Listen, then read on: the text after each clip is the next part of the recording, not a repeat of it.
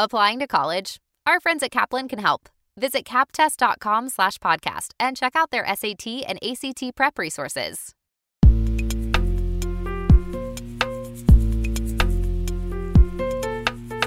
Hey there. In the last episode of Barron's AP US History podcast, we talked about the multiple choice section of the exam. Short answer questions come next, so let's break those down. You'll have 40 minutes to complete this section, and it's worth 20% of your score. There are 4 short answer questions, and you'll answer 3 of them. You must answer the first and second questions, and you get to choose to answer either question 3 or question 4. Each short answer question has 3 parts, and each part is worth 1 point.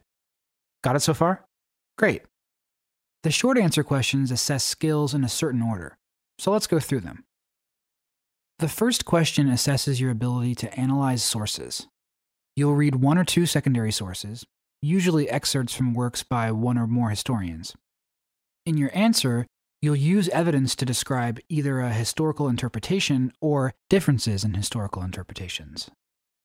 An example of this type of question would require 2 stimuli, and would make for a pretty complicated explanation in a podcast, but you get the basic idea. So let's go to question 2. For this question, you'll use one of 2 reasoning practices, causation or comparison.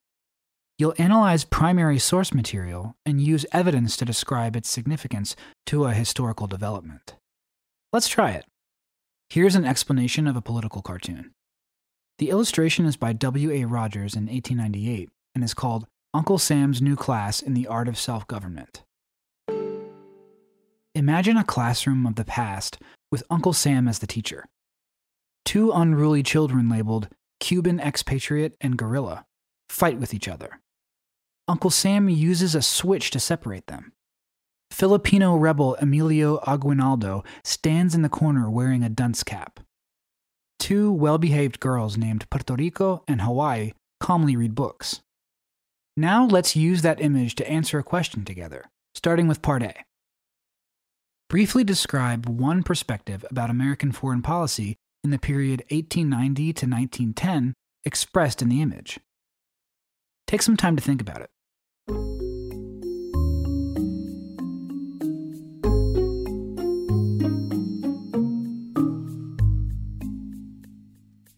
Well, what do you think? A good answer might focus on how the cartoon expresses support for America's imperialist foreign policy by insinuating that the people of recently acquired territories need to be disciplined by Uncle Sam. Make sense? Let's move on to the next part. Remember, this is part B of the question, so it uses the same source material.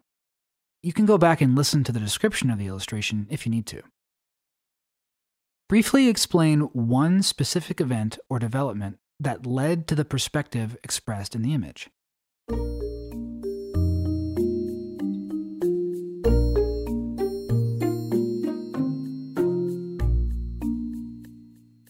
Ready?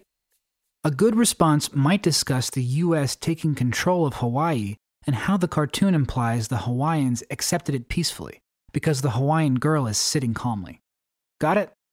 Okay, let's finish the question with part C. Briefly explain one specific effect of the foreign policy actions referenced in the image.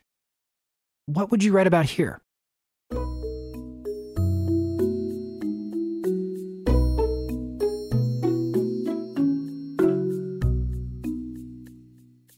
A good response might discuss the war in the Philippines and the resistance movement that would challenge the United States' control.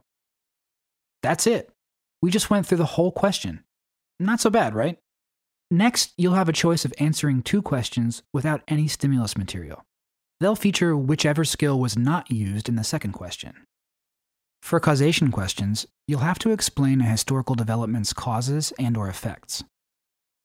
For a comparison question, you might need to explain how 2 historical developments are similar and different, or you might need to explain the reasons for the differences, or maybe the impact of the historical development. Whatever the question, you'll need to provide evidence to support your response. Let's tackle one of these together. Here we go. Briefly describe one specific historical similarity between the First Great Awakening of the 1730s through the 1740s and the Second Great Awakening of the 1810s through the 1840s. Take some time to think about it.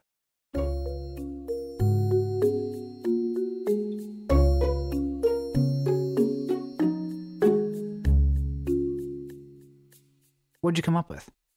A good response might include that both led to a greater role for women in the church and to the spread of new Protestant denominations. Ready for part B? Briefly describe one specific historical difference between the First and Second Great Awakenings.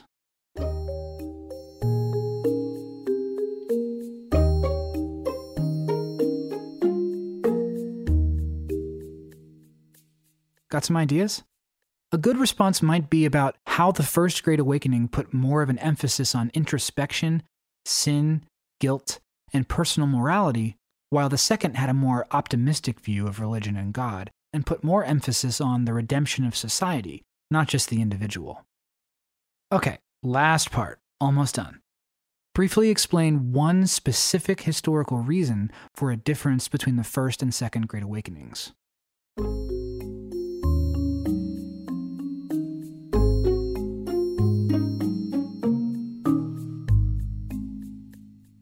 An important reason for the differences between the First and Second Great Awakenings was their respective contexts. The First Great Awakening grew out of the trials and tribulations of Calvinist Puritanism in New England. As the Puritan experiment was declining in enthusiasm, ministers attempted to rekindle the excitement that had animated earlier Puritans. As such, the Calvinist belief that salvation could only occur through God's grace, not through the works of man, was main. Later, the Second Great Awakening, which began after the old Puritan faith had gone by the wayside, allowed that humans could perfect themselves and could achieve salvation through their actions.